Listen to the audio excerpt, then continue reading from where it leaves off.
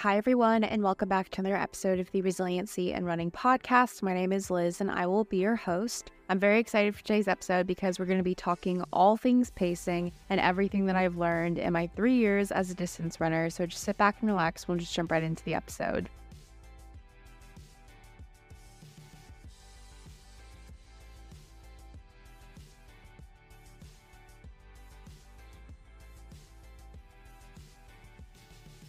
All right, hello and welcome back to the podcast. Today, we are going to be chatting all things pacing. There are a lot of topics that I want to get into, but I really want to do this episode mostly for those who are just starting out in running, or maybe you've been running for a little bit and you have no idea what it means when people refer to a 5K pace or a half marathon pace, or even how you figure that out for yourself, as well as if you are someone that is looking to improve your pace. I just want to talk a little bit about what that's looked like for me over the years, especially in relation to my marathon racing and sort of what that looks like for me in Chicago. I know I just did an episode around 3 things that I'm doing differently for Chicago, but I really want to focus on pacing in this episode and just talk about everything that I've learned, especially with a coach, so that if you are someone who is considering having a coach, or you don't have the means to have access to a coach at the moment, I just want to share some of the insight that I've learned. But before we get into that, let's of course start with some highs and lows for the week.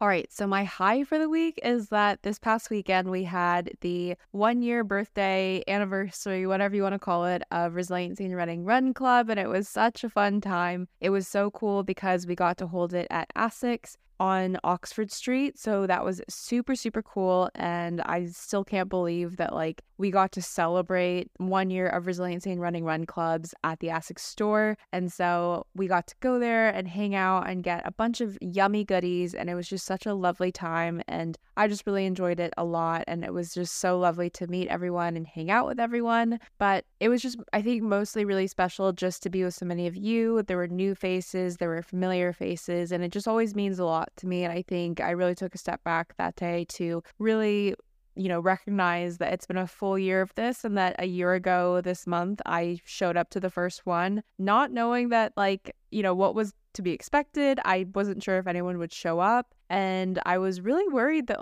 it wasn't gonna work out. And I just feel like it's such a blessing that I get to hang out with you guys and meet you guys every month and just go for a little 5K jog around London. And so I will always be grateful for that. And I think that this month has just been really exciting, just continuing to celebrate 3 years of podcasting, 1 year of RIR Run Clubs. But also, most importantly, today I made an announcement, and this episode will go live on Friday. So if you don't follow me on social media, I feel like that's the best way to get the most real-time announcements. But I'm recording this on a Monday, and today I announced that RIR hats are officially available worldwide. I finally fixed it. I finally figured it out, and it took me ages, and I am so sorry, but I know that people have been asking still, and I see it as a comment on some videos from time to time still. So I was just I promise I'm trying to sort it out, but I finally fixed it, and so it is available worldwide, which is super, super exciting. So I can't wait to see everyone wearing their hats. I hope that you guys tag me in your photos or tag me in pictures that you take. But yeah, just a really great weekend, and I just really loved celebrating with everyone, and I'm already looking forward to the next RIR Run Club. As always, my low for the week is that it is officially moving week for me, and by the time this episode goes up, I will be preparing to move in 24 hours time. So I am in the week of, so I still have a lot of time to prepare, but obviously there's just a lot of things to get in order. There's a lot of loose ends to tie up, and it can be a bit stressful just on top of work and running and obviously all that stuff. So I am really trying to practice grace with myself and try and give myself grace and practice patience in terms of not letting things get to me, because I think that there are a lot of different factors that go into moving that can be really frustrating, and living in London is just a nightmare. If you know, you know. It's just not a great time trying to move flats, and so I'm trying to be kind to myself this week because it's a big week, and I've been saying, third time moving this year, so hoping that this is the third and final one. But I'm really excited for where I'm moving to. And yeah, just a lot of really exciting things and just like things to look forward to. So I'm really excited. But without further ado, let's just jump right into the episode.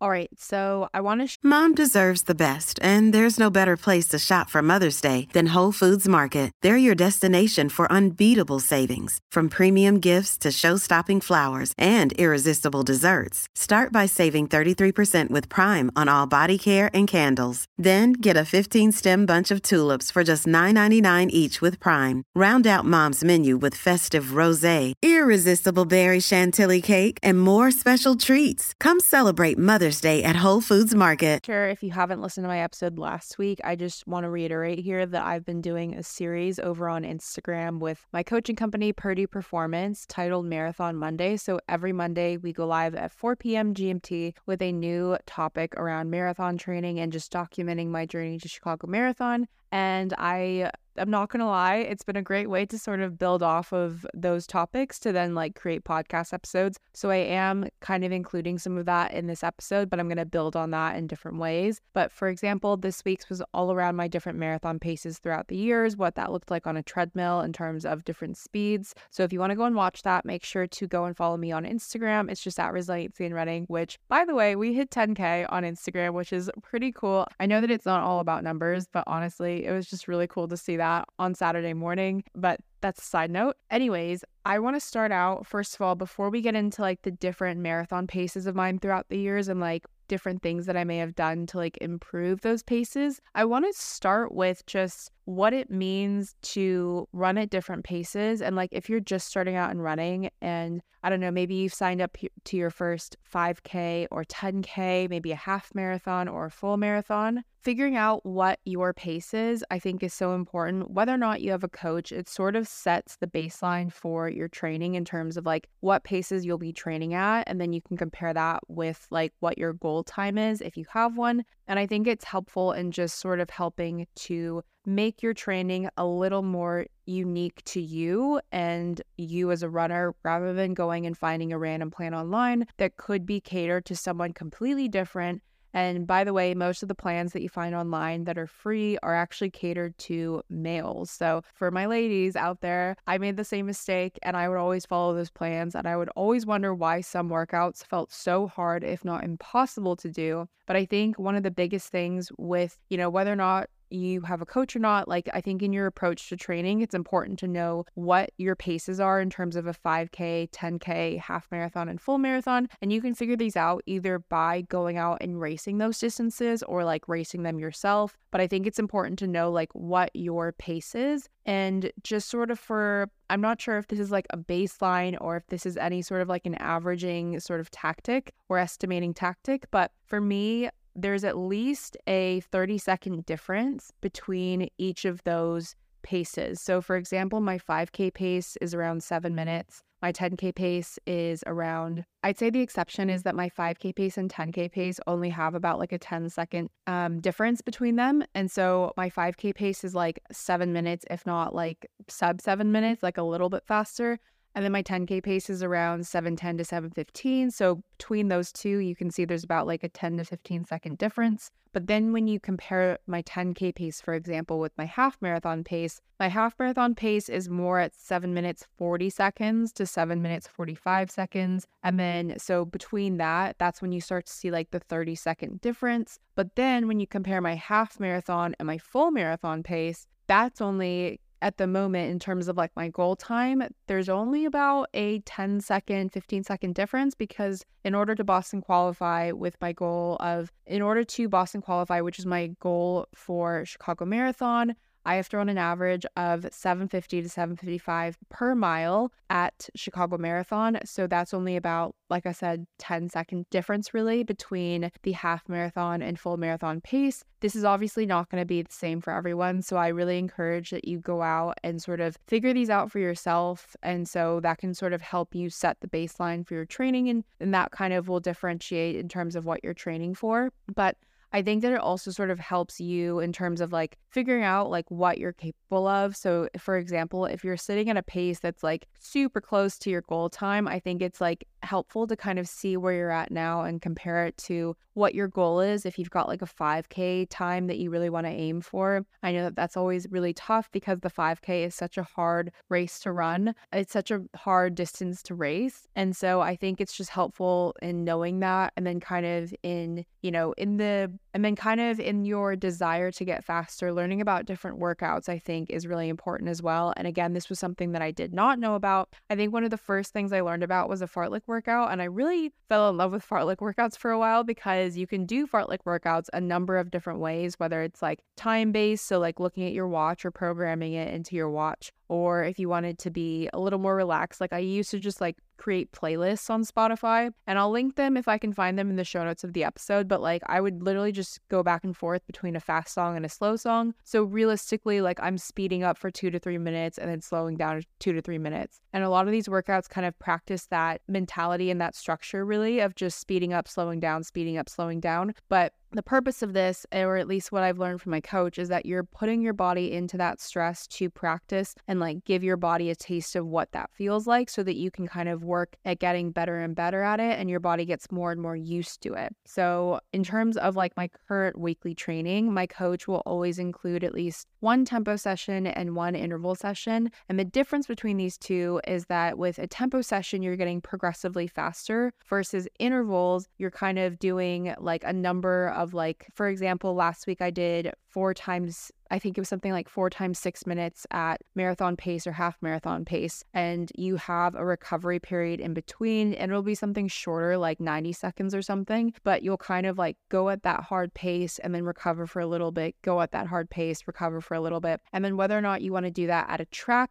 or just at a park, I typically go to a park that has a big loop, but I would definitely prefer a track. But sometimes I just can't be asked early in the morning to go and like book myself into a track. But I think it's really important to know that like these workouts are the workouts that really help you get faster. And something that was really clearly evident to me in my training for Berlin Marathon was that I just did not prioritize any speed work whatsoever, which I think was really a big reason why I didn't see a difference in my marathon times for a while. And I remember specifically kind of choosing the easier road of like, I picked a free plan online that didn't have any speed work, and I wanted something that was just easy and that it would just like, kind of building mileage week by week. And like I said, like at that point, I had the goal of going sub 4 for a long time. And I think at that point, I just wasn't really wanting to put in the effort too much. And then it wasn't until the beginning of this year that I really decided, actually, I want to take this to the next level. I want to get a coach so that the coach can like figure out what workouts I really should be doing versus me just going and finding plans online so that I don't, injure myself or hurt myself any further than I had at the beginning of this year with my injury.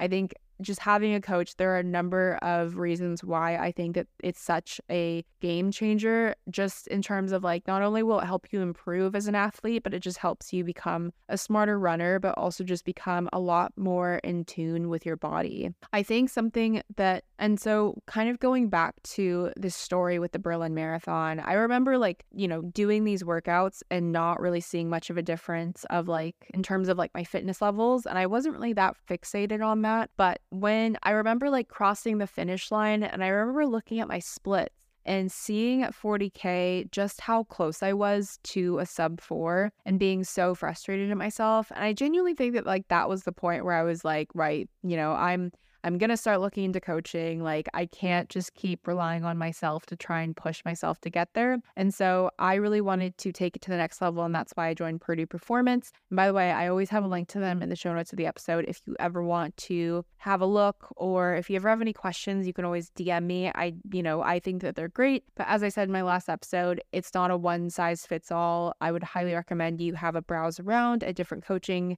offerings, because you kind of have to figure out what works best for you. But kind of going back to this, I think it's been really clearly evident of like how much not only like, I think there's a couple of things that have really helped my pacing and just like becoming a faster runner. And I think I've said this before, but I was someone who came into running and I used to run like anything from 11 to 13 minutes per mile, I think 10 minutes on a good day. And I kind of just always thought that I was not meant to be a fast runner. And I didn't think that like I had the body or the fitness levels or the ability to push myself to go faster. I kind of thought that people were kind of just like born into these speeds. And as weird as that sounds, I just did not know anything about running at the time. This was years ago when I was kind of just like casually running when I had just finished playing sports growing up. And so to see like the progress of what I've made since then is really, really cool. I did a video last week about how my easy run at the moment is actually faster than my Berlin Marathon average pace during the race last year,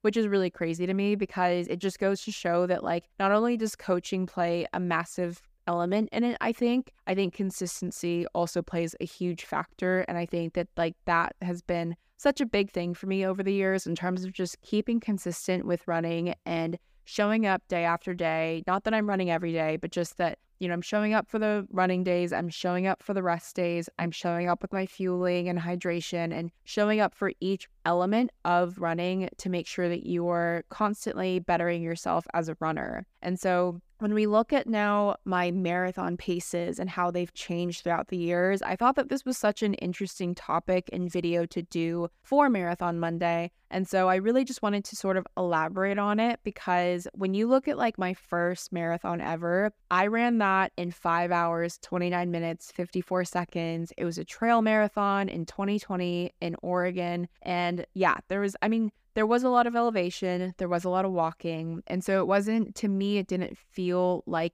a marathon that I was necessarily racing. That was 100% like that first marathon that you just want to get through and get done. And I'm going to be honest that after that marathon, I did not know if I ever wanted to run another one again, but here we are. But kind of after that, seeing me progressively improve just little by little, because I kind of saw, you know, okay, I went and ran London Marathon 2021 for my second marathon, and that was in 4 hours and 12 minutes. And so to me, that jump between the first and second marathon was huge, right? And you know, obviously there are a lot of factors that play into that. London is a road marathon. It's pretty flat. And I actually had some like more proper training through my charity that I was working with. And so I think that the approach was definitely very different. And so that was very cool to see. But then with the two marathons that followed London 2021, I only saw an increase of a minute per marathon, as crazy as that is. And if anything, I went down a minute, so I ran a minute slower at Paris. Paris was 4 hours and 13 minutes, I believe. And then, as I said, at Berlin, I ran it in 4 hours, 10 minutes, and 57 seconds. And so for a while, it was really frustrating. And 2022 was just a little bit frustrating for me in that regard, just because I did feel like I was making some improvements as a runner, and I did feel like, okay, you know, I'm getting the hang of the marathon thing and like what a marathon training block looks like. But I think it was more that I was getting into the swing of things and I was getting comfortable and I kind of knew what I kind of had to do training wise in order to get myself up to marathon shape. But I think what's important here is if you want to improve your marathon time, you do have to include the speed work. And something that took me from a 4:10 marathon to a 3:42 marathon earlier this year was just that. And I think it's incredibly important as well to note that prior to running Manchester, I only had 6 weeks to train for that marathon. But in those 6 weeks, I really learned a lot about myself as a runner. And it was the first time that I was really working with Purdue. So I was learning a lot about these new workouts. And I think one of my favorite workouts that I'm doing now with Chicago as well is including speed work in my long runs on Sundays, which I think is such a game changer because it really truly puts your body in